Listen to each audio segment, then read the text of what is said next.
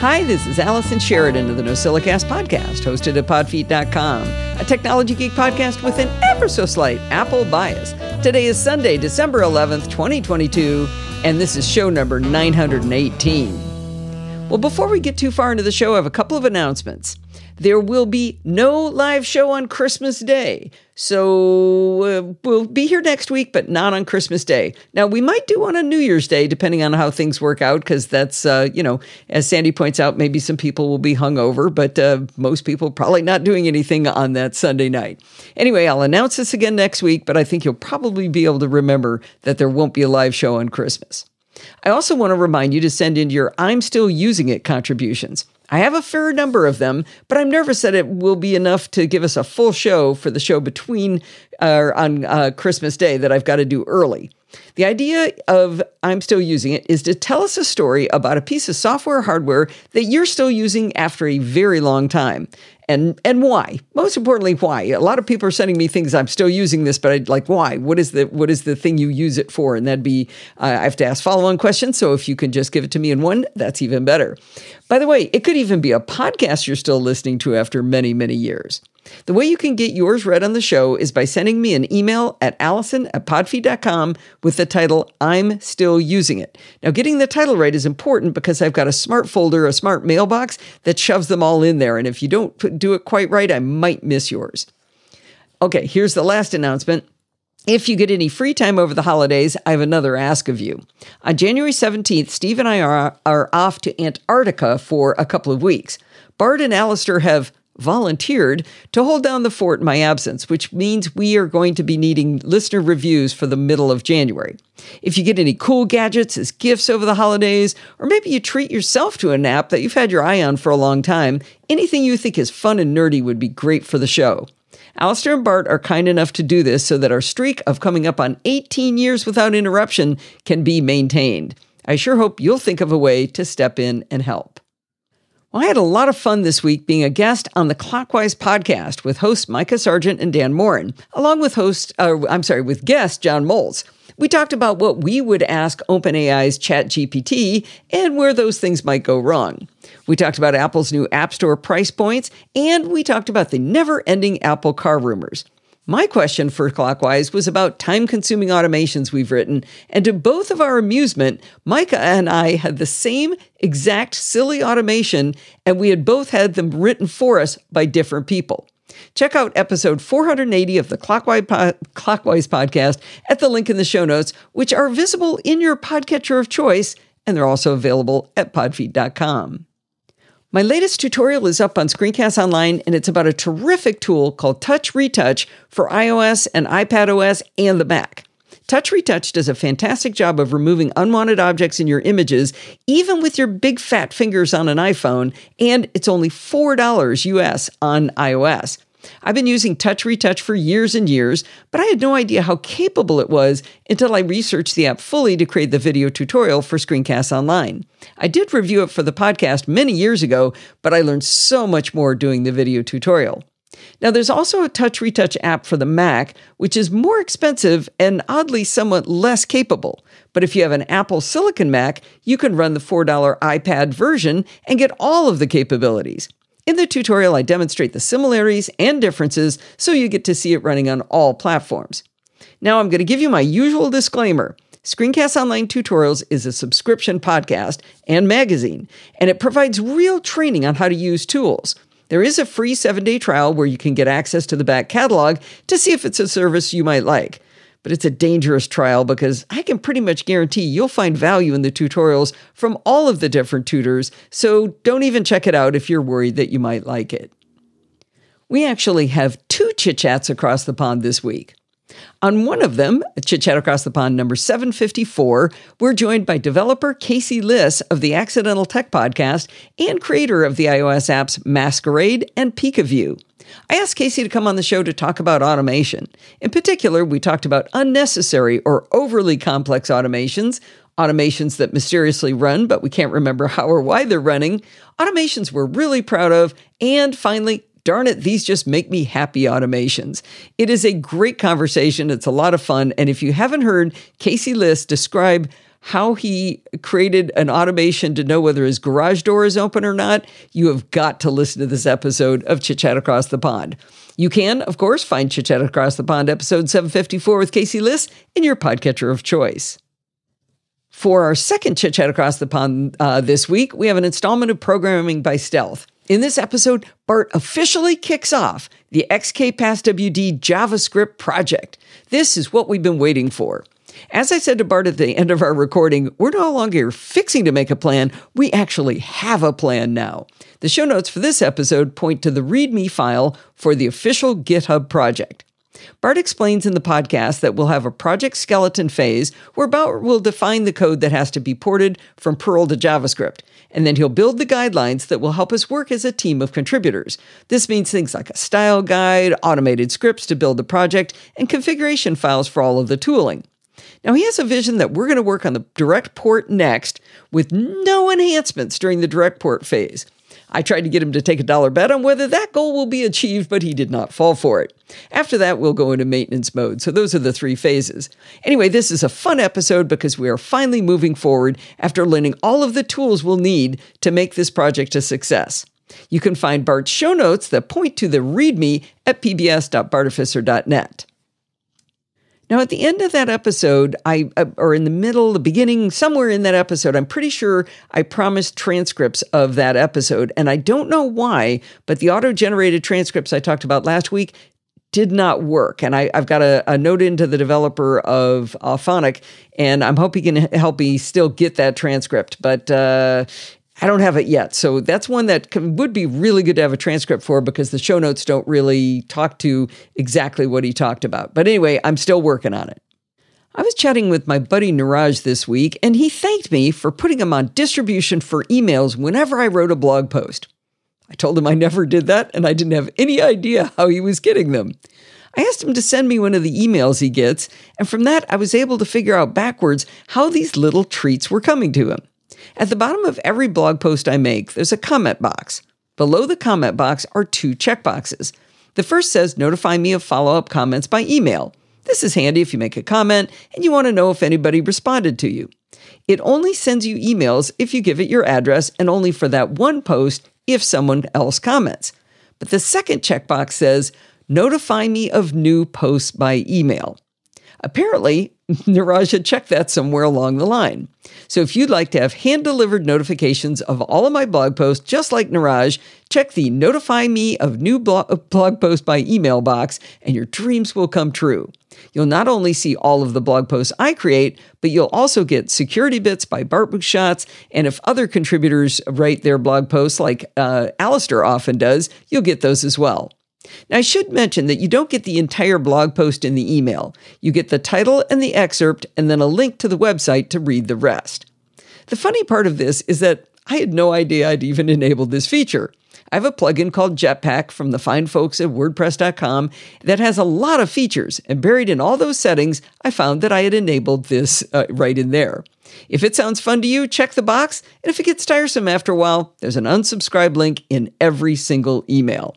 I wish I'd realized I had done this when I was talking to Casey about automations that run and we don't know why. This would have been a good one to add to that list. Do you remember when you first heard about Twitter? Remember thinking it sounded silly and you didn't think it had any legs? Remember thinking the word tweet sounded idiotic? Do you remember finally joining Twitter and then being baffled by it, wondering, why is everybody so excited about this? And remember wondering, well, wait, but who do I follow? How do I find people? This is so confusing. Well, I bet you're having those same concerns about Mastodon. If tweet sounded silly, how about toot? That's what it's called when you post on Mastodon. My goal in this story is to make Mastodon a bit less baffling, to offer a bit of advice on how to proceed on a few parts of it, and how to just have some fun. Now, I'm having a really good time on Mastodon. It's fresh and new, and people are especially interactive. I encourage you to go in and kick the tires a bit and see if it's a service that might make you happy. I don't know if it's going to unseat Twitter in the end, but for right now, it's a very pleasant place to hang out and have some fun while we wait for the dust to settle on Twitter. As hard as it was to wrap our collective brains around Twitter, Mastodon does add a nice little extra layer of complexity. Before you can join Mastodon, you have to decide which instance you're going to join. Now, an instance is just a fancy name for a server. But get this, it doesn't matter which instance you join. Now, I say that for a couple of reasons. The most important of which is, if you decide at any time you don't like the instance you're on, you could just move. When you move, you don't lose any followers and you don't lose the people you've chosen to follow. I accidentally created 2 accounts on different server instances over time, and I was able to freeze one of them and make it an alias to the other one. And that combined my followers and the people I was following on the 2 accounts all into one. No one was the wiser. No one knew that I moved servers or I combined servers. So it's pretty easy to move. A little bit nerdy, but not too hard. Now on Twitter, you follow specific people, and you can look at things like trending or follow a hashtag. And you can do the exact same thing from all Mastodon servers because they're federated. By federated, that means that while different people are managing all of these different servers, you can still find people and trending topics on all servers. If you want to chat with a small group of people with a specialized interest, then choosing a server that specializes in that topic might make sense. But I think for most people, I'd suggest choosing a server with wide interests rather than specialized. Here's why I give that one caveat about not choosing a server that's too specialized. When I suggested to Steve that he might want to look into Mastodon, we talked about what instance he should join. He's super into astronomy, so I suggested the instance astrodon.social. It's been great, but it actually put him into an odd position. While he really likes astronomy, he doesn't just like astronomy. If he wants to post about physics, well, that's probably still of interest to that community, but what if he wants to post a picture of how we restained our back fence or of our dog Tesla looking goofy? Seems kind of out of place. Now, some servers have had to cut off adding people because the influx has been so massive, but don't be discouraged by that. You could try the server that Bart went on, and it's mstdn.social. It's mstdn.social, and I put a link in the show notes. Or you could try the geek-oriented one, hachyderm.io, or you could just go to joinmastodon.org, close your eyes, and pick one. But remember, it doesn't matter if you change your mind later. You can just move. So what does it actually mean to be part of an instance, and what does that have to do with who you follow? Stephen Getz asked this very question, and I think I came up with a good analogy to try to explain it. Let's say you and your cousin go to different high schools. You can talk to your cousin and find out what's going on in their lives, and they can tell you what their high school friends are doing, but you can't see everything going on in their high school. You can, however, see everything that's going on in your own high school. On Mastodon, someone you're following is like your cousin in the other high school. It doesn't matter if you and I are on different instances, we can follow each other and we miss nothing. The people you follow can expose you to things going on their server, like their high school, and you can see everything going on in your own server, your high school. I hope that analogy helped explain how you can be on different servers and still see toots by the other people. So let's say you've closed your eyes and blindly chosen an instance to join. Just like when you join Twitter, your first question is how to find people to follow, and especially, how do you find the people you are already following on Twitter? Because so many people are either abandoning Twitter altogether or at least hedging their bets by testing out Mastodon, something wonderful has happened. People have all started putting their Mastodon accounts into their Twitter profiles. Now, full Mastodon name is @yourhandle @yourinstance. So you can write it as your instance /@yourhandle, like chaos.social /@podfeed. This all makes a lot more sense if you see it in writing, like on my website, but we're going to make it even easier than that. Now, while it's great that people are putting their Mastodon handles into their profiles on Twitter, imagine how tedious it would be to comb through all of the people you follow on Twitter, going into their profiles and finding out whether or not they had put their Mastodon profile in there, their Mastodon link, I guess it is. Let's say you even had the patience to do that one time. What if the next day someone on your list adds their Mastodon info? Are you going to comb through all of the people you follow every day to see whether they've added their Mastodon information? Of course not. And that's where the internet comes in to help again. There's a fabulous tool at movetodon.org that solves this pesky problem. When you go to Move to Don, you'll be asked to give authorization to the tool to access both your Twitter and Mastodon accounts. This is exactly the same kind of step that you go through when you install a Twitter app. It has to have authority to allow it to pull the info from your accounts. Once you've authorized the tool, it will show you a very nicely formatted list of people it has found. You can see their avatar, their name, their Twitter account, and their full Mastodon account. If you hover over this area, you'll even get a pop-up showing you their full bio. This will help you remember who they are and whether you still think they're interesting. Now, you can see when they joined Mastodon and how long they've been active on the service. But the important thing is, to the far right of each name it finds, you'll see a big purple follow button to follow the person on Mastodon. If you've already followed them, the button will say following. That's awesome. This makes it super easy to follow people, and you can just go back to the page and refresh it once in a while to find more folks. Now, they also provide a follow all button, but I recommend against this. Consider this like a nuke and pave opportunity. You're really starting fresh, so I suggest looking at each person you follow and questioning, do they actually give you joy? If they don't, just skip them and look for those who do. Now, Bart said on Let's Talk Apple that he has really culled his Mastodon list down from what he was following on Twitter, and I've done the same. I'm not following angry people. I'm not following people who don't give me joy, and I think that's one of the reasons I'm enjoying Mastodon so much.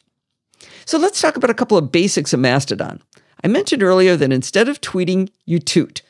Now, some people are trying to change the word toot to post. That's boring. I think tooting is fun, and I think it's going to stick. When you retweet on Twitter, it means that you're exposing the clever tweet you saw to the people who follow you. On Mastodon, that action is called boosting. Right now, when so many new folks are looking for accounts to follow, boosting is super important on Mastodon. I follow April Menendez on Mastodon. Really recommend following her, and her Mastodon link is in the show notes. And she follows a lot of great photographers. When she sees an image she likes, she boosts it. So now I see them in my feed, and I can find photographers I might want to follow. It's a chain of happiness. Now, here's the interesting thing. On Twitter, you can quote tweet. So that's retweeting while also commenting. But on Mastodon, you can only boost or comment, not both at the same time. This was an intentional choice by the founder of Mastodon, Eugene Rochko. He felt that quote tweeting encouraged toxicity because your comment is targeted at your audience. It doesn't go to the person who created the original tweet. With comments, you have to talk directly to the person who wrote the toot, which he hopes will encourage more civilized behavior.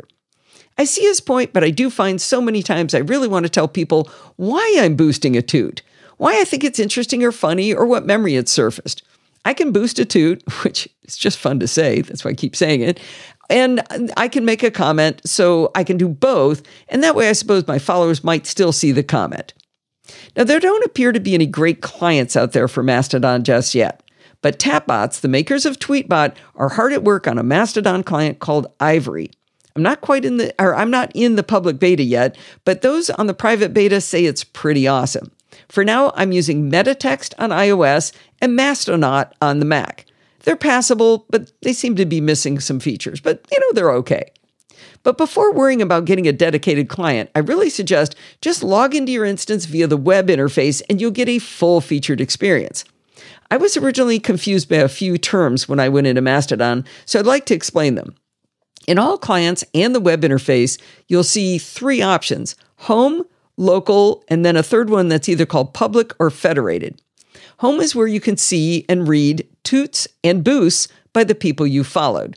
Think about it as essentially what you would see if you were using a third-party client for Twitter, like Tweetbot. You just see the people you follow. Home is just like that. Local is everyone talking on your server instance. So for Steve with Astrodon.social, that's awesome because it's all astronomy talk and it's relatively small. For me on Chaos.social, it's just completely random. It's just all kinds of topics from people I don't know, and a fair percentage of it is in languages I don't actually speak. So local is kind of like your high school. You may or may not have anything in common with all of those people. If it's a large server, a large high school, the feed might be scrolling past really quickly and not be very interesting. Now, federated/public, depending on which tool you're using, that's where you can see everyone on every instance talking. It's basically a rapidly flowing river of the conversation of the world. Now, once I found enough people to follow on Move2Dawn, I've chosen to limit myself to just reading home. It's chatty enough, but not too chatty because I've carefully chosen who I'm going to follow. In fact, it's pretty similar to my Twitter experience, except with less anger. There's also a notification tab, and it tells you when people follow you, star something you've tooted, or boost a toot of yours. If you're super popular, that can get a bit noisy, but if you're a regular person, that can be a happy place. Now, through the web interface, if you search for hashtags, you can follow them just as though they were people. I recommend hashtag astronomy for the pretty pictures and maybe some science. The bottom line here is that there's still a lot I need to learn and want to learn about Mastodon, but I'm really enjoying myself. As I said to Bodhi Grimm, get on over to Mastodon. It's like Twitter, but way less cranky pants. I hope you'll come over and join us. You can find me at Podfeet at mastodon.social. And let's see, I asked Steve to give me his account, and I'm going to read it here. I'm vamping as I'm scrolling, and it went past too far. Here it is. He is at spsheridan at astrodon.social. I'm pretty sure if you just search for at spsheridan, there's probably not a lot of those. And if you find the one at astrodon.social, that's Steve. And if he moves to a different server, it won't matter. Once you follow him, you'll be connected to him. I highly recommend following Steve. He's a very interesting person to follow. He has lots of varied interests, and they're pretty cool stuff. And he's never cranky pants. Would you like to have ad-free versions of all of the shows from the Podfeet podcast? Would you like to have free access to our Discord server for the live shows? Would you like to be able to chat anytime you like with other NosillaCastaways in our Slack? You can have all of this without paying a dime. There are no paywalls to have fun talking tech at the Podfeet podcast. All of this is brought to you by the generous people who support the show by either giving a one-time donation at podfeet.com/PayPal or becoming a patron at podfeet.com/Patreon. If you appreciate having no paywalls to have fun with the shows, please consider becoming a supporter voluntarily.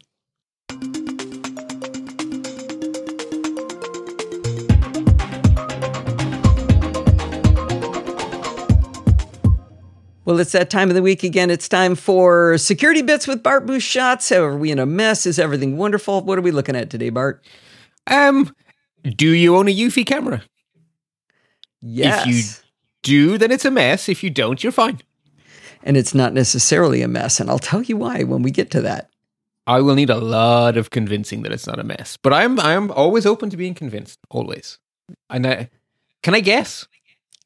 Is HomeKit the savior? Let's tell the don't lead the witness. Okay. Don't lead the witness. Good. Okay. Now you we'll get there ruined very it. shortly. It's all ruined now. I don't know. Anyway, it's second item down anyway. A few follow-up items before we get into the main. We have 2 deep dives, by the way, just to tease ahead. The Eufy is a deep dive, and then Apple provided a heckin' lot of news. So I'm really excited to hear that part. That's the one I'm really looking forward to. Yeah, I mean, if I'd been pushed for time, I would have just done the Apple story and nothing else. If it had been a case of Bart, you have to triage, because the Apple one is definitely the biggest news of the last half year, if not the last full year. It could be the biggest news of all of 2022. Okay, anyway, some follow-ups. At least. Right, which is a fair few people. Yeah. So, Twitter chaos continues. I think it's Thierry Breton. That's the EU commissioner you enjoy following on Mastodon, isn't it? Correct. Yes, well, he had a meeting with Elon and made it quite clear to Elon that when the Digital Services Act comes into effect next year, Twitter cannot continue to not moderate like it currently is. He can't ban people on a whim. He can't allow people back on with a poll. He has to have actual, documented policies and procedures applied equally and fairly to all. So he has to apply it to himself too? Yes, because he shouldn't be applying anything to anyone. His employees who follow a process should be doing it all. Yeah. Well, go EU. I hope so. Yeesh. And he did say I don't want Twitter to die. I really don't. Me too. But me too. It just has to live well. Yes. It has to deserve our attention. Yes, that's it exactly. In related news, a fascinating interview by Kara Swisher of Twitter's former chief safety officer, who, credit to him, he stuck with Musk for a couple of weeks and then eventually was like, I'm out of here. And even in the interview, he is extremely level-headed. This is not a revenge interview. There are times where he defends Musk and there are times when he does not. And I would kind of see that when he doesn't, he has a point, and when he does, he has a point. I actually found it was refreshing to see such nuance with Twitter. Interesting. What podcast is it on? I see the link, but I can't tell. On with Kara Swisher. That is the current name of her podcast. The feed has stayed the same, so you probably to subscribe to it as a different name that I can't remember right now, but it changed identity. I think when she left the New York Times. Because I think she's independent now. I think. Anyway, fascinating interview. Very, very highly worth it. We also talked last time about, we thought that Apple would be introducing the 10-minute AirDrop time limit to everyone. We now know that is coming as part of iOS 16.2. It is in the current betas. And specifically, it's a 10-minute limit on how long you can be open to everybody. It's not you can only AirDrop for 10 minutes. You just can't be wide open for more than 10. Yes, exactly. You can't be a universal receiver for more than 10 minutes. Which I think is a good change in spite of the circumstances under which Apple did this. Right. Like a stopped clock can be right twice a day. The fact that it's being done for dodgy reasons does not change the fact that it is actually the right thing. And if the feature had been invented today, it would have always been like this. It's just technical debt from a more innocent age that it ever came into being the way it is. Okay. And in other good news, Google Chrome's passkey support has moved out of their, I say beta in the show notes. I believe they call it Canary, which is, it's a good name, I guess, for a beta. They're cute. Does it die? No. Let it go into production. Anyway, Passkeys has moved from Canary into the production branch of Google Chrome. So that's again great news. That's really good news. So Safari and Chrome, is Edge, Firefox, are they on board yet? Do you know? I don't know off the top of my head. If they're not actually on board, they are on the road. They are all well into their beta programs. If they are not actually switched over to production, they're very close. So we are very close to having all the browsers on board here, which is fantastic. That again makes it more, the incentive for websites to do their bit becomes much greater when the browsers are ready. Right? Until the browsers are ready, every website owner who's a bit lazy can realistically say, but sure, it's not on Edge yet, or Although Google Chrome is by far the biggest one, right? Because if you don't include mobile, it is the biggest browser. And if you do include mobile, it's Safari, in which case the argument is the same. So it's fantastic. Yeah. Really good.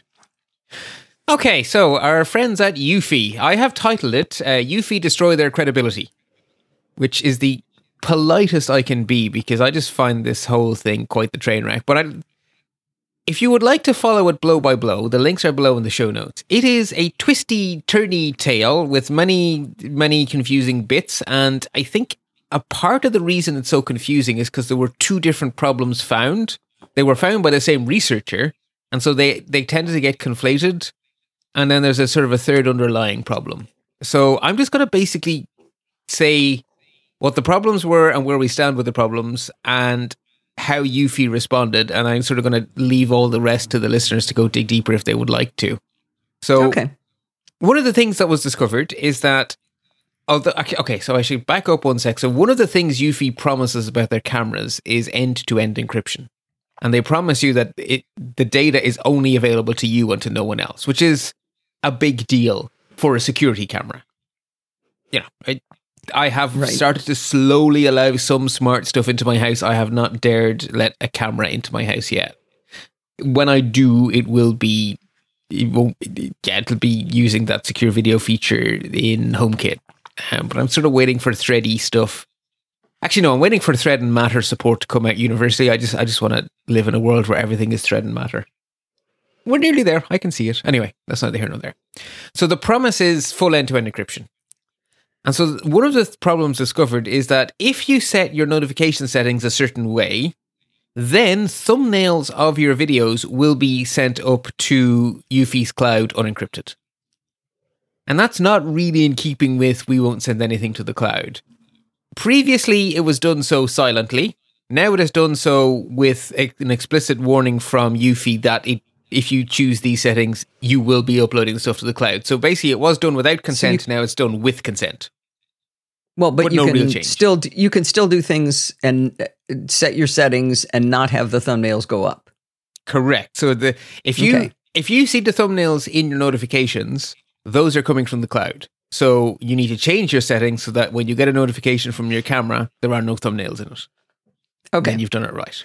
So that one, that's not wasn't initially transparent, a gun held to their head, they've done the right thing there. Correct. And okay, you know, I assume it gets I'm not worse going to than lose this. a lot of sleep. I'm not going to lose a lot of sleep. Like, thumbnails, okay. Hypothetically, a thumbnail could show something you don't want to show, but yeah, on the grand scheme of things, yeah. But it's going to get worse, isn't it? Unfortunately, it is going to get worse. So the really big clanger was the unencrypted video streams. So in a world where there is actual end-to-end encryption, the only thing moving between your camera and your phone should be encrypted garbage, and it should be encrypted gibberish at every single step along the way, because otherwise the encryption is not end to end. So no matter how catastrophically wrong security goes en route, the only thing compromisable should be gibberish. And yet, a security researcher found that for every Eufy camera that is set up in the normal Eufy way, there exists a really weird-looking URL that will give you a live feed of an unencrypted live feed from the camera. That literally should be impossible if the promise was true. Right. Now, the URL is not like, you know, eufy.com/Alison's camera / right?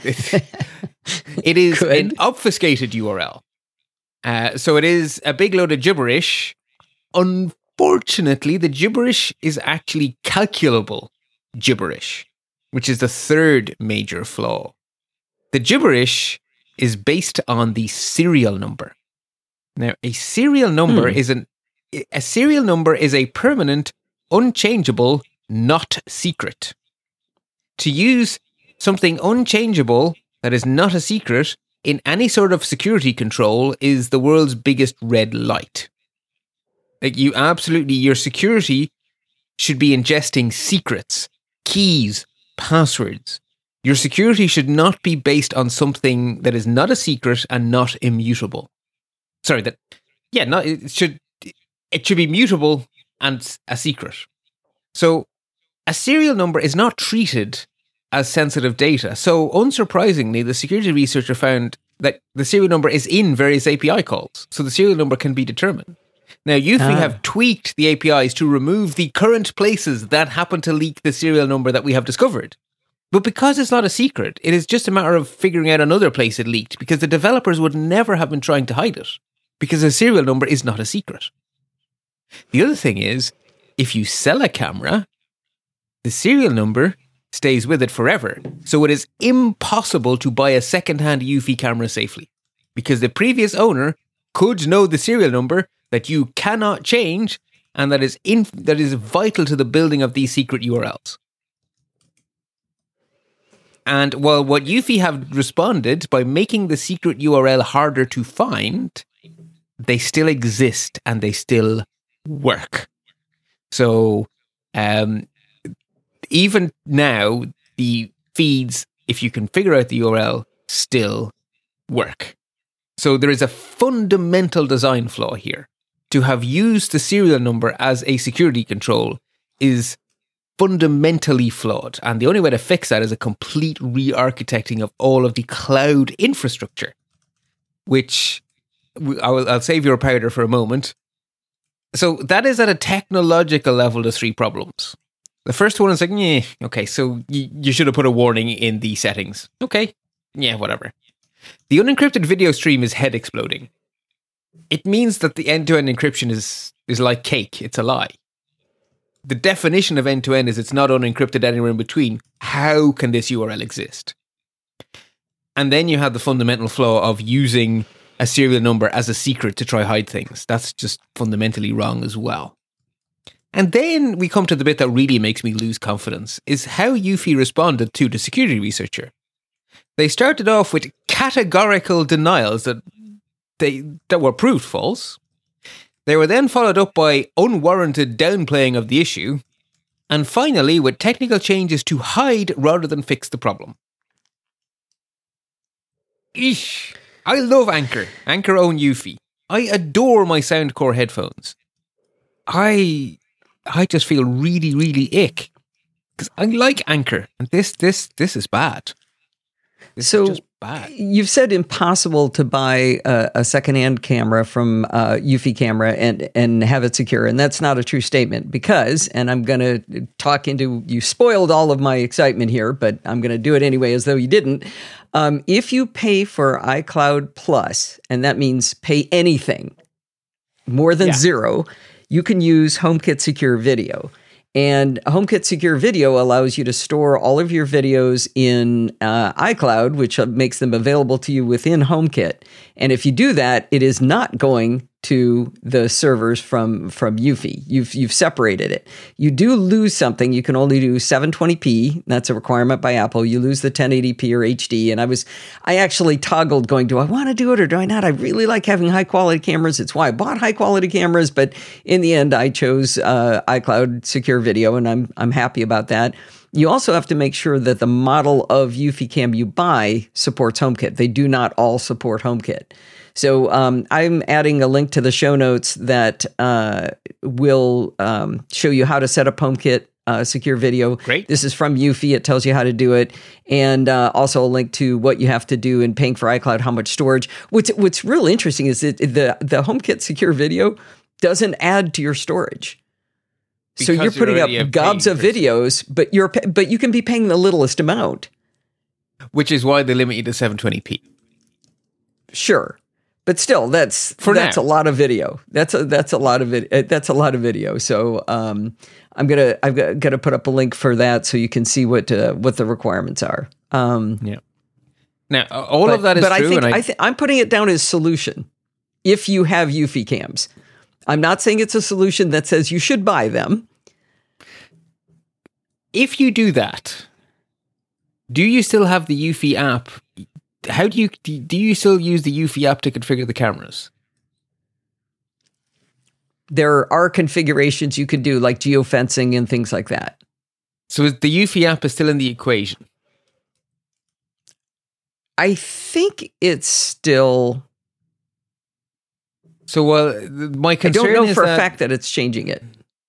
My concern remains that if the security of this video streaming was so fundamentally broken, can we trust the security idiotic of the mistakes app? have they made?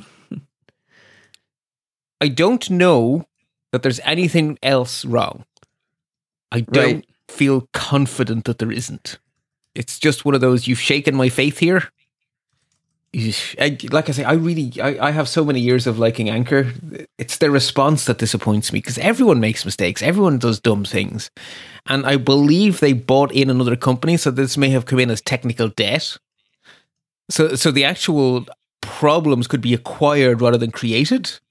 But the response, that's today. That's not technical debt. The response is now. And that, it's also important to remember that Anchor is a Chinese-owned company. I know, that always has me a little nervous anyway, even though they make really nice stuff. It's sort of like this, it's like the social media problem. I'm running out of social media platforms. I'm quitting them right and left, and they keep, lighting on fire, and I have to leave them. And so, there's a point. I did throw out all of my indoor Wyze cams after they screwed up. So I got rid of them and I replaced them with Eufy cams, and I am not in a position I don't want to throw them all away again. And HomeKit Secure Video makes me feel comfortable. I'm okay with it. So for now, Alison, I think basically what you're doing now to me until we know anything worse. Right, exactly. So for now, there are no known issues with your setup. So you have a very, very different question to someone who has no cameras and is thinking, what should I buy? Well, who do you buy? That I don't know yet, but at the moment, I would be very reluctant to buy from Eufy. But if I had a Eufy, I would do exactly what you've just done. That would be exactly my response, because I'm not going to throw the camera away unless I know it's broken. Mm-hmm. But, if something more comes out, if there is another shoe hanging, when the second shoe drops, I probably would leave, because if there's two, there's probably more than two. But, for now, if I were you, I would do exactly what you've done. Yeah, the nice thing about having a HomeKit is you can do your automations and things according to it too. Yeah, HomeKit is just nice. And your HomeKit, let's be fair though, your HomeKit automations will fail randomly and you'll have to recreate them all. Just let's be clear. Let's not pretend they're going to keep working. But when they do work, they're really cool. I think they're really cool. I'm going to actually have an interesting experience because the biggest automation I have is my Christmas decorations. I say jingle bells to turn them on and humbug to turn them off. I remember that from last year. Yeah. And I now have a whole new wireless network, and all of those smart plugs are in the attic along with the Christmas decorations. So they have no idea their whole universe has changed. So when I plug those Miros plugs back in, I have no idea what's going to happen. That'll be fun. Hot tip. Remember to turn your VPN off. Okay. Every single time we set up new, I actually put a sticker on my switches now when I put them away that says turn off VPN, because the first thing you have to do is you have to connect to their network. Your VPN kicks in because it's never seen this network and it doesn't trust it and it shouldn't. And then you sit there going, what is wrong with this piece of poop? Every single time we do this, we go through it. So thank you. The reason I bring up HomeKit falling over in a heap is that Sandy posted that one day, all of her HomeKit automations failed, and she had to rebuild them all from scratch. And then a couple of days later, it happened to us. And then it happened, I want to say it happened to Alistair, but Alistair stuff's always falling over in a heap. And then I was talking to Micah Sargent, and he said all of his fell over in a heap. So he says he heard something did fall over in a heap at Apple on that. As I understand it, under the hood, there's a gigantic rewrite happening at the moment in preparation for Matter.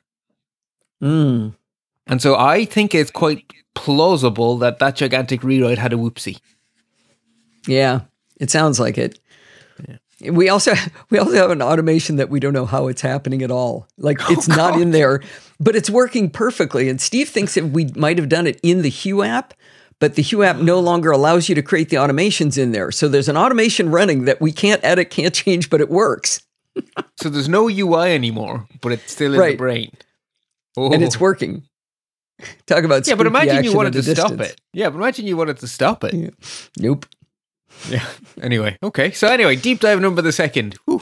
Okay. This one is fun. This is mostly fun. I have one bit of neutral news. It's not the good news or bad news. It is a thing.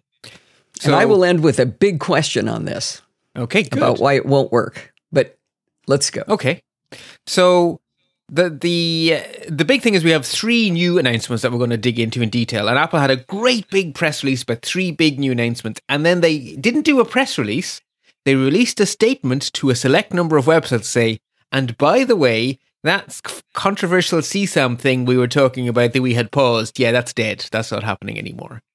So that's kind of interesting in this story because the reason we all thought they were doing that, so what they were going to do was, at the point in time when a photograph was flagged for uploading to iCloud, Apple were going to, on your phone, between deciding it was going and actually leaving your phone, they were going to take a fingerprint of the photograph and then compare that fingerprint to fingerprints of known child abuse imagery and look for matches on your phone, and then send it off to the cloud.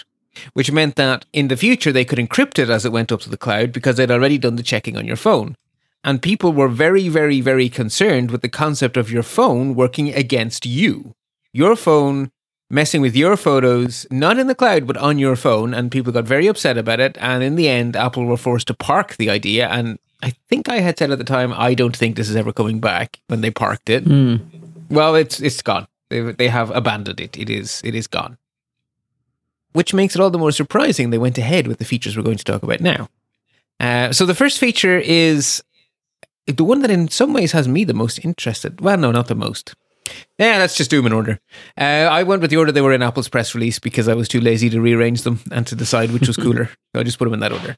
So the first feature we have is called iMessage Contact Key Verification. And this is the one that takes the most explaining. So we're going to spend most of our time here. So the most substantial, genuine security-based criticism you can make of Apple's messaging system is that while it does good in end-to-end encryption using public key cryptography, the fundamental flaw is the wrong word, but the weakness is that Apple manage the keys and they don't show their work. So you have to trust that Apple have safely and correctly shared your public key with everyone else who's in a conversation with you. So remembering the way public and private keys work, right? So let's say we're in a group chat, myself, yourself, and Alistair. So the way it works in Apple's system is that you send a message to the group. That message is encrypted twice. Once with my public key, which means only I can read the message, and once with Alistair's public key, so only he can read the message. And that is true end-to-end encryption. It was encrypted before it left your device with separate encryption to me and to Alistair. And the only place it gets decrypted is on my phone and on Alistair's phone. If I have a phone and a Mac and an iPad, you actually got 3 public keys from me and you encrypted the message 3 times for me. If Alistair has a Mac and an iPhone, that's 2. You've actually encrypted the message 5 times with 5 public keys. Okay. It's perfect end-to-end encryption. Now, if you had to manage those keys, if we had to manage those keys, I think we'd go nuts. So, quite sensibly, Apple manage the keys. But it has long been the case that we trust that Apple do not add an extra key. If they added just one more key to the set of keys, then that could be the public key that matches the FBI's private key. And then they would be end-to-end encrypted in our secret conversation. And it wouldn't break end-to-end encryption, but there will be an extra person eavesdropping. The phrase in the media was ghost keys. And because Apple doesn't show you the keys, you can't go into iMessage and say, show me the key, show me who is in this conversation in terms of keys. It's just going to say Bart and Alistair. And under the hood, it has 3 keys for me and 2 keys for Alistair. So the other way to do this, to make it way more secure, would be to allow us to manage our own keys. There is actually an app that does it that way. It's called Threema. And they have a triple color code system. If they do the key management for you, the conversation is colored in red to say, you're trusting us. If you and I have exchanged a key by sending it to each other through another channel or by scanning a QR code straight off each other's phones, our conversation turns green because we have definitely proven each other's keys. And if I have verified your key, and if you have verified Alistair's key, then Alistair goes yellow for me because I have an indirect connection to Alistair. Very, did we talk very about secure. This once before? We did. Or it was one of the chat services uses Threema, right? Threema is a chat service. Oh, sorry. Okay. Yeah, it's an alternative to Signal, WhatsApp, etc. Leo Laporte loves Threema. So you get this color-coded traffic light system so you know how confident you are in the key. I took care of it, the app took care of it, or it went only through my friends. Give you the red and the green on the 2 ends and the orange in the middle for it went through my friends. And that is very, very secure. And if I were a journalist working with sources or something, I would definitely like that level of control. But why is Threema not popular? Because it's a giant pain in the hoop. Like it's just effort. And that's why it didn't take off. Now, there is another approach you can take, which is the approach taken by Signal, which is, I would argue, equally as secure. Signal manages all the keys entirely automatically, just like iMessage does. But in Signal, you can view the keys. And it doesn't just tell you all the keys that exist, which is mildly useful. It represents the keys as pictures. So you have a direct mapping between the keys bits and the picture. And if I look at the picture on my phone for our conversation and you look at the picture and they are the same, then we are using the same key. And so we can verify by, say, standing together and looking, going, oh, great, our keys match, super. Or we can have a FaceTime and show each other our keys. As long as we know that those 2 pictures are the same by any means we trust, right? It's up to us to figure out how we decide they're the same. We could email each other the screenshots. We could do whatever we wanted. As long as we know those 2 pictures are the same, we know for sure that forevermore, unless the key changes, in which case Signal will tell us the key has changed, we can communicate safely. So that means it's all automatic, but if you need to prove it's true, you can prove it's true. That's what Apple have done. So they're going to keep managing the keys, but if you want to prove it, they are going to provide the interface to prove it. Perfect. So it's about trust. Yeah, the trust has been removed. We don't have to blindly trust. We can now verify. Trust but verify. Precisely. So no loss of functionality, no loss of convenience, and for 99.99% of people, we are never even going to bother our backsides with the verification because it's perfectly fine for us to trust Apple. But if you are someone who is particularly at risk of being targeted, well, you can verify. Without this feature, you can't. Now, you can. That is fantastic because you don't have to trust Apple.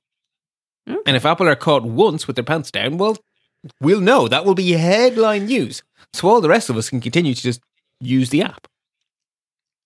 So I think this is fantastic. Best of both worlds. All of the convenience, and we're not blindly trusting anymore. Super. Now, I never worried about it before, but I knew about it. But now I don't need Ditto. to. I definitely don't need to worry about it because I'm not in a position to probably be terribly worried. But Exactly. That's good. Good. And the reason I wasn't too stressed about this was because of how heavily they fought the San Bernardino case. That sort of told me they probably wouldn't secretly add a key. But I was trust, right? That was me trusting. I was happy with the trust. So that's the first most complicated feature. The second feature then is very straightforward. If you believe that your Apple ID is in danger of being targeted, you can configure two-factor authentication so that it will only authenticate you with a hardware authentication token. The press release is sparse on detail. I am almost certain this is the FIDO standard because I can't imagine in 2022 coming on 2023 there is anything but FIDO still in use out there because it is the standard and Apple are a member of the FIDO Alliance. So I'm almost certain this means FIDO keys, which could be a YubiKey or a Google key, whatever. Okay, so you would be adding, you would still get your 6-digit token from your Authenticator app, and you would still have a username and a password, and now you'd have a hardware key? No. So you would replace the weaker two-factor authentication with the stronger two-factor authentication. So username and password. I heard it described it was both, but it wouldn't make sense the press to have release both because then it could fall back to it. Right, but the press release is 2 paragraphs. My reading of those 2 paragraphs is that you replace your two-factor auth with, basically the two-factor auth must be a hardware token. Well, it makes more sense because when I was listening to somebody say that, I thought, well, that's kind of weird because then that attack vector would still exist. Exactly. Yeah, absolutely. So this is, because right now today you have support for a hardware token because Apple support the FIDO standard. So you could add a token for your convenience. But this feature is saying the only way anyone ever gets into my account is with a hardware token. So if I worked for the government or something, I would want my Apple ID secured with something verifiable. And the great thing with a hardware token is, like, you don't know you've lost your password because someone else having it doesn't deprive you of it. But a physical token exists in one place, unless there's been some sort of quantum tunneling going on. So a physical token exists in one place. So if someone else gets it, you lose it. So you know it's gone, which is not true of a password. That's a really big difference between hardware and software tokens. So it's just, I'm not going to use it because that's an awful lot of hassle, but it's good that it exists. So yeah, nice one. And then we get to the third feature, which I am almost certainly going to use. And I would say this is the biggest deal because of its implications. So at the moment, there is a sort of a 2-tier system within iCloud.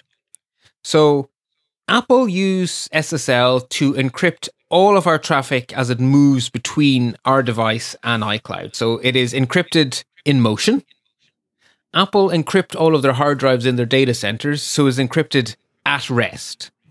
But Apple have and securely store a copy of the key so that if you forget your password, you can go onto Apple's website and go jump through a whole bunch of hoops, which if you lose your things far enough means you have to send them a copy of your passport to get back in.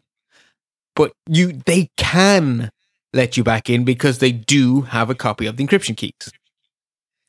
If they have a copy of the encryption keys, they can help you recover your account. And they can be forced to recover your account on behalf of law enforcement. And it can be done through a FISA court, in which case there is nothing told to you about it, because that is how the FISA legislation works. They can be forced to hand it over secretly. Now, that is true of almost all of your iCloud data, with 2 very notable exceptions. Your health data and your iCloud keychain. Those are genuinely end-to-end encrypted. So if you lose your iCloud password and you go through the hoops to get a reset, you will get everything back except your health data and your passwords, because Apple do not have the keys. There's true end-to-end encryption. The key is in the secure enclave on your devices. And so there is a different key for each of your devices, a bit like with the example with the chat. It's multiply encrypted. And the keys are physically in your devices. So your device is what has access. And that's where the end-to-end encryption is. And what's stored in the cloud is encrypted gibberish. which means they can't hand it over. What Apple are offering, it's in beta now. Actually, I should have said the first of those features is available, quote, in 2023. So the iMessage contact verification is in 2023. So take that for what it's worth. The secure keys is early 2023, which sounds nearer. And this last feature is already in beta in the US and is rolling out to everyone else in early 2023. So what Apple are changing is that you can have this level that we currently have for our passwords and our health data for everything except for, I think it's contact, mail, and calendar, which is because mail is done through the SMTP protocol, which is insecurable, really. It's a pre-security protocol. It's a postcard. It's a postcard, exactly. And calendars use CalDAV and stuff. So there's all these protocols for Office apps that are meant for interaction with each other and stuff. You can't end-to-end encrypt your groupware. It's just, those protocols are just so old that they are not securable. You would have to you'd have to use Slack or Teams to get secure groupware because the old protocols are old protocols. They can't be retrofitted. It's like, no amount of you can't put a catalytic converter on Fred Flintstone's car. There's nowhere for it to go. Okay. Can't put it in everything apart either. From. Well, you could. It doesn't do anything. I was going to say it'd be some sort of. It's got a precious metal, so maybe it's an ornament. But yeah, so basically everything apart from those legacy contact, email, calendar, everything else in your iCloud would be end-to-end encrypted. So what you get is no way that Apple can share your stuff with themselves or with anyone. No seriousness of data breach in Apple could ever expose your data. And if you lose your access, you are hosed. It is gone. So you have just taken responsibility for not losing all of your Apple devices simultaneously and simultaneously forgetting your password. As long as you have a device or a password, it should be recoverable. But if you have no devices and you've forgotten your password, the data has become noise. It is irrecoverable. Correct me on this. I thought if you had assigned if you have a designated contact? If you have a legacy contact and the key exists somewhere else, so assuming they haven't locked themselves out, then you could get at it that way. That is true. Because what you're actually doing is you're entrusting someone you trust with a copy of the key. So at the moment, Apple have the key and your trusted person has the key.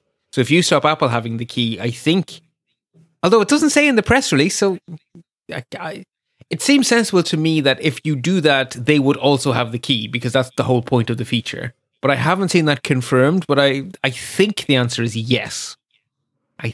Logically, it should be yes. I think that's what I heard. Two problems here. Okay. Number one, you have to be capable of running Ventura and iOS 16 and iOS 16. Right, because this is going to be a whole Which means new brain. If you have a machine that cannot run Ventura, like my spare MacBook Pro, you can't do this. Now, I don't understand why it's restricted to an OS level. I mean, I guess it's in the OS. This is a core OS feature that is being added to only the newest OS. This is an additional capability that is being added to That really limits it. Now, here's another situation. Steve can't go to it either, even though every device he has is capable of running the latest OS. You know why? No. We have a shared library.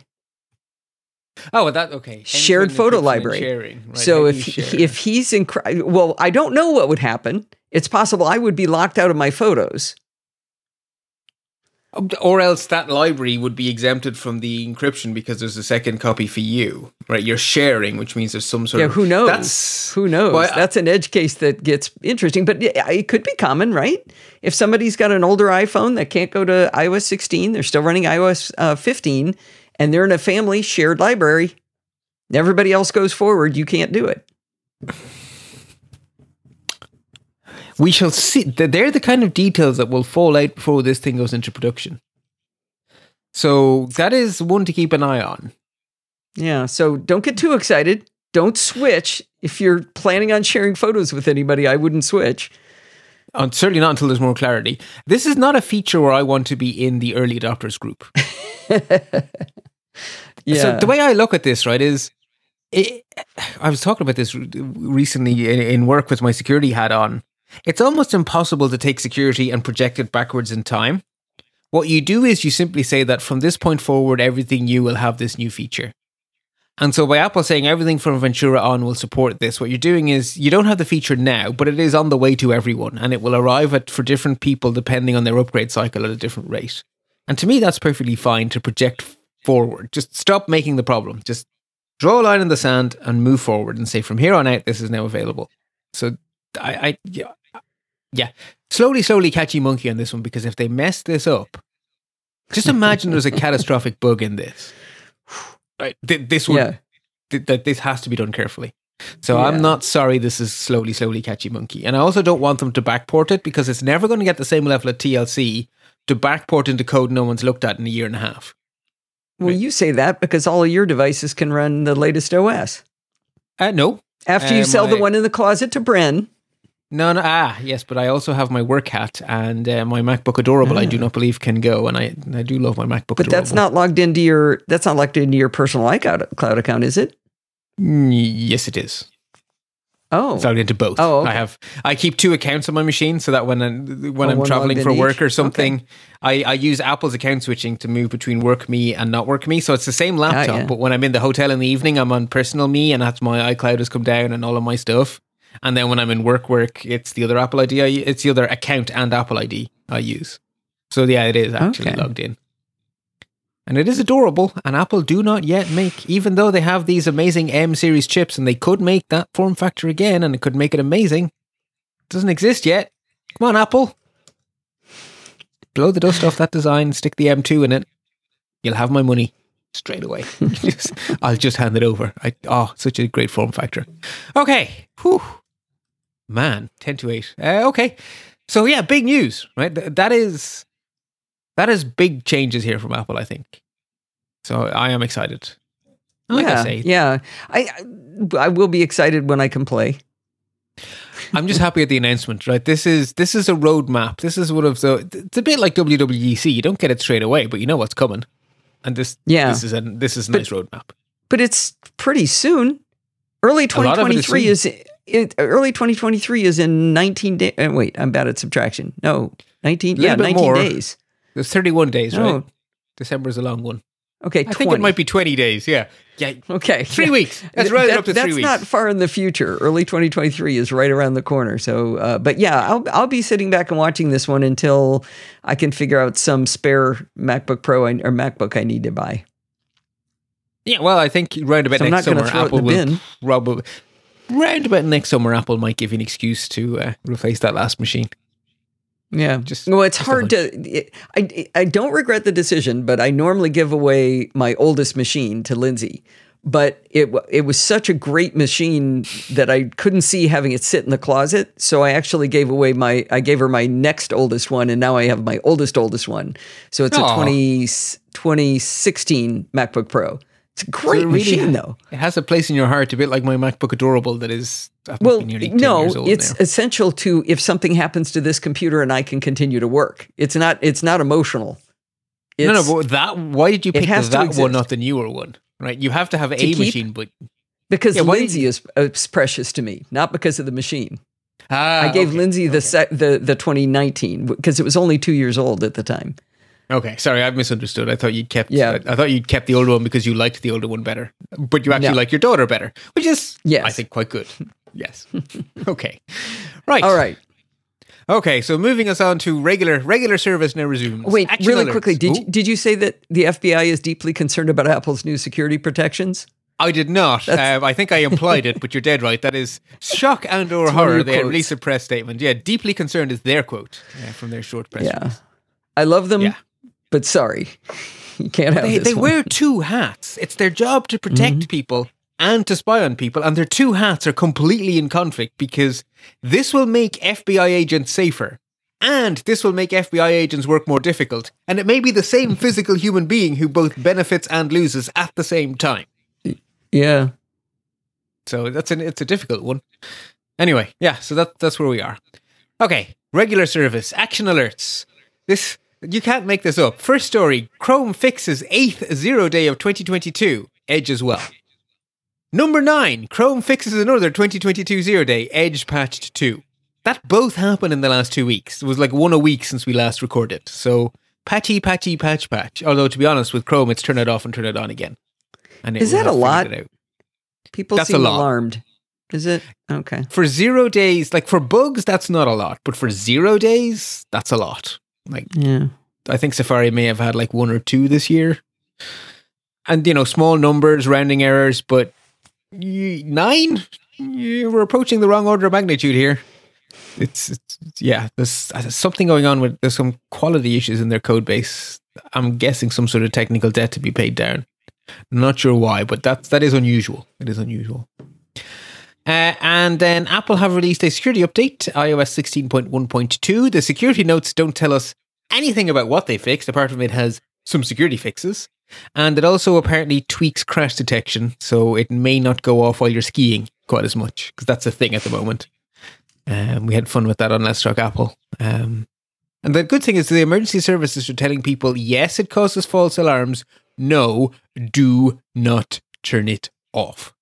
I mean, falling while skiing can very much fit in that category of you really do want emergency services. Yeah, but I think it was not falling. I think it was just skiing. I think some people may be skiing a bit roughly. Okay. And I know sound plays into it, so I think you end up, the noises may sound car crashy as you're hoofing, you're throwing yourself off a mountain with sticks on your feet. It is a rough thing. Moving on to worthy warnings then. So the first one is getting some serious finger wagging from me, because this is a really subtle thing Google have done here.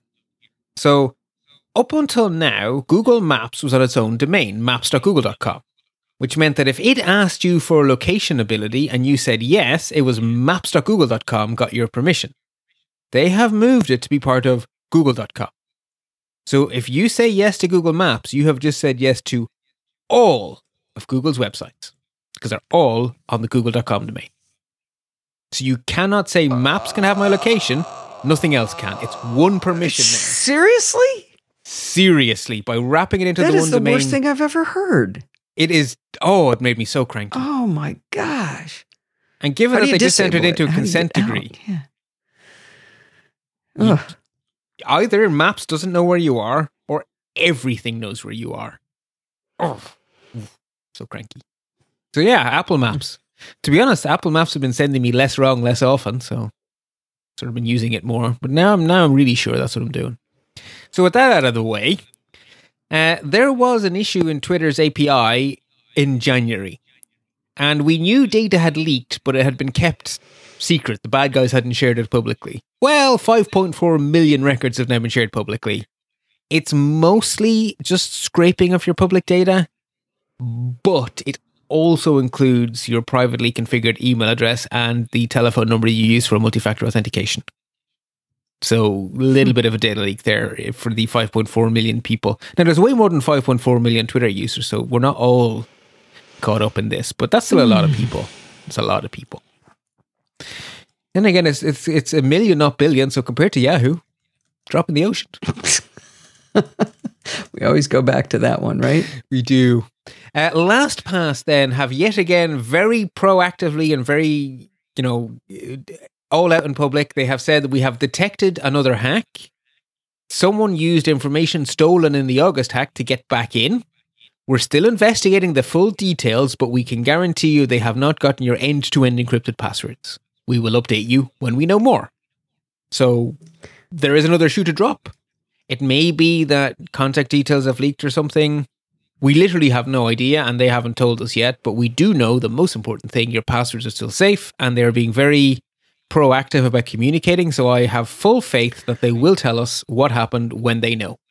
And they have engaged Mandiant.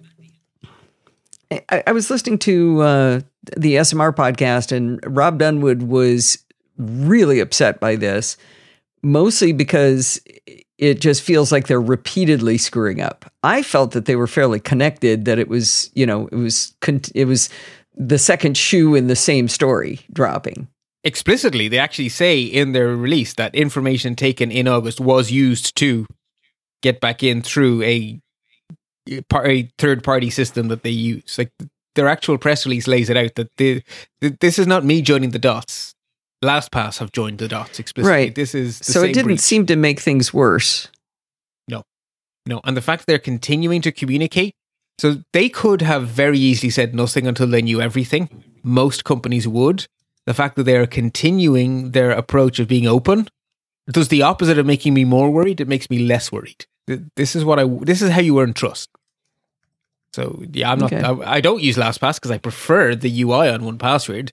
But if I did, this wouldn't change anything. Good. Yeah. And then we have a listener-supported story, which at the point in time the listener posted it to podfeed.com/Slack, it was a purely bad news story. So, you know the way with two-factor authentication, you're supposed to do your username and your password, and they're supposed to match, and then you're supposed to do the second factor.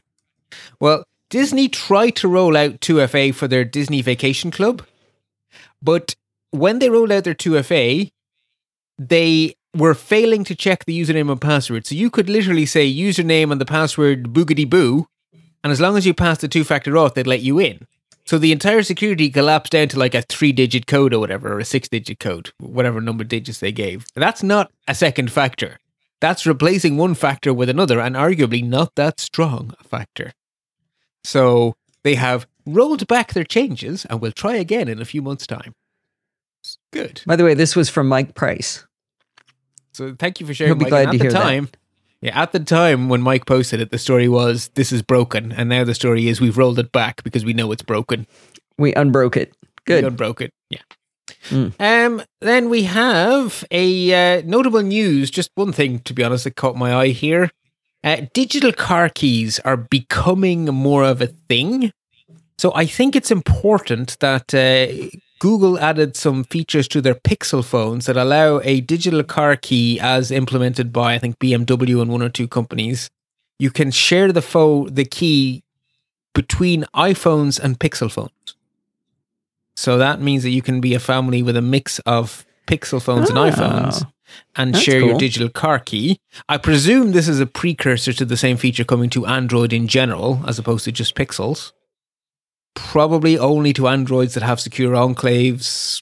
There's probably going to be some caveats on that for genuine security reasons. But I think this is good because as we move towards this kind of a keyless future, this becomes important. So I thought that was good news. And then excellent explainers. Yet another tip of the hat to Tom Merritt. Why not have Tom explain passkeys to you? Because Tom explains everything perfectly.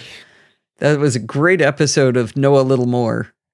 Yeah, I knew. Arguably I knew it all, but it was so fun to hear it laid out so well that I felt 100% confident in sharing that clip to anyone who asked me about passkeys. That says a lot. Right, exactly. For me, it was just great to have it additive. You know, I need to hear these things several times. I'll probably go back and listen to it a third time or a second time. Well, hopefully he does that cool thing where he updates stuff as news changes, because I think that's a great way to remind myself when he does an updated version. Oh, yeah. That's why I cared about Wi-Fi 5 and Wi-Fi 6. Thanks, Tom. Okay, well, that then brings us on to palate cleansing. There's two from you. So do you want to do one and then I'll do my one and then we can jump back to you? Yeah, sure. I've been finding a lot of great content for astronomy on Mastodon. I started following, you follow NASA, of course, but a bunch of astronomers. You can follow a hashtag. So I follow the hashtag astronomy and just the pictures of everything coming back. One of them was an amazing gallery of images of Jupiter, but these are photos taken by the Juno probe. And they're just spectacular. It's of Jupiter and its moons. They're really, really good. So there's a link to NASA there. But the really funny one to watch now is there's a satellite called ESA Mars Express Orbiter that's been going around Mars that I didn't know. I didn't even know it was there. But anyway, it's pointing at Mars, and it's got this video. It's looking at Mars, and all of a sudden the moon Phobos goes right in front of the screen, and it's huge because it's really close. So it's just sort of like, you're just going, oh, there's Mars. Whoa, what is that? It's a very surprising one. I got that one from Mastodon too. So that was pretty fun. Yeah, no, that is cool. And, it's nice to see us Europeans manage to do some space stuff. Although actually we have pretty good rockets too, now that I think about it. But yeah, it's cool to have a European mission. Yeah. And then my theme is the same as your theme. It is now a thing where we have rovers and stuff taking selfies. I think one of the first, the Mars rovers started the trend. And I was listening to a podcast interview just this week with one of the scientists who proposed the selfies from the Mars rovers. Actually, it was the people who made the documentary Goodnight Opie, which I haven't watched yet, but it's on my list. Yeah, I was going to recommend it to you. Yeah, it's just so we can interrupt really quick. It's about Opportunity. The rover Opportunity is the subject of it. Yeah. And the one of the scientists who's featured in the documentary was interviewed on one of the science podcasts I listened to, and I listened to far too many to remember which one. And it was such a fun interview. And one of the things that came up was the subject of proposing to a bunch of scientists that we should do a selfie. And they're like, well, what's the scientific value? And much to her surprise, the reception from the scientists was, oh, yeah, that's cool. That's what I did. And by the way, it's on Amazon Prime. Good night, Oppie. Yeah. And so now that's a thing where rovers and things we send into space take selfies. So America, with the help of Europe, I discovered we are partners on Artemis, which is cool. I've sent a rocket around the moon, preparing the way for human beings to go back to the moon. And while on the far side of the moon, Artemis 1 took a selfie, which has Artemis 1 in the foreground with its giant big NASA logo very prominently displayed, the moon in the, I guess we'll call it the midground, and the blue marble planet Earth sitting in the background. So our spaceship, the moon, and us, all in the one selfie. I love it. So it's like when you have to hold your arm up real high and kind of at an angle to get everybody in the shot. It is, and it's very wide angle lens because there's very obvious distortion in the bit of Artemis 1 we can see. So it's obviously a wide angle camera stuck out in an arm, but it's still so cool to see the three together like that. The pictures from Artemis were just tingly all over, and it splashed down right before we started recording. Oh, cool! It's come safely back to Earth. Well, its job was to prove that it was ready to take people. So it went up safely, went all the way around the moon safely, and came back safely. Yay! No explodey bits. Yeah, the best kind. The best kind. Excellent. I look forward to celebrating the first woman on the moon ever. Yeah. Me too. Just one last little tidbit. I just learned that Japan is going to send a non-space oriented or privately owned rover to the moon, and they took off with a little test flight today on a Falcon 9, and it just went into a low Earth orbit, a stable low Earth orbit, but went up on a Falcon 9 today. And Canada's involved. I forget what Canada's doing. Canada's part of it, and so is Japan. The only thing I know is that Canada made the arm for the International Space Station because the Canada arm with a giant big red maple leaf it was always best marketing of all time. I know when we were when we went to the Johnson Space Center in Houston, we got to go into a simulated 747 that had and the shuttle on top.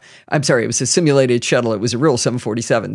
Houston, oddly enough, didn't get one of the shuttles, and but they had the Canada arm in there, so I took a picture for Steve and Get. So excellent. Yeah, that was masterful marketing, the Canada arm. It's like, with the amount of publicity, you'd think that the arm was more important than the space station or the space shuttle itself. It's more memorable. You remember that, and the fact that Hubble needed contact lenses because my very own company didn't grind the mirror quite right. Well, they exactly ground it to the wrong spec. Like they're perfectly wrong. Exactly. All right, we've probably been going on long enough, but I had fun. I learned a lot. This was excellent, Bart. Excellent. Well, do we meet again before the holidays in this venue? Yes, we're going to do one more before the end of the year. One more before the end of the year. In that case, folks, enjoy the run up. Hopefully you're winding down, relaxing, and we will talk to you soon. And until then, remember to stay patched so you stay secure. Well, in theory, there will be a transcript of this episode, including security bits, so you can hear all of the lively discussion read all of the lively discussion we had there. I suppose you just heard it. Anyway, I hope it works. Like I said, I'm having a problem with the one of the chit chat ones. So anyway, in any case, it is going to wind us up for this week. Did you know you can email me at allison@podfeet.com? Do you know what you're going to email me? You're going to email me with the title, I'm Still Using It, and tell me a story about something you're still using and why. And start working on those reviews for Alistair and Bart. They're really going to need those. If you have a question or suggestion, you can also send those on over. You can follow me on Twitter. I'm not tweeting very much, so maybe you want to just jump on over to Mastodon, where you can read everything I do at Podfeet at chaos.social. If you want to join in the fun of the conversation, you can join our Slack community at podfeet.com/Slack, where you can talk to me and all of the other lovely Nosilla castaways. You might be noticing a pattern here. Everything good starts with podfeet.com. You can support the show at podfeet.com/Patreon or with a one-time donation at podfeet.com/PayPal. And if you want to join in the fun of the live show, where next week will be the last 2022 live show, head on over to podfeet.com/live on Sunday nights at 5 p.m. Pacific time and join the friendly and enthusiastic Nosilla castaways. Thanks for listening and stay subscribed.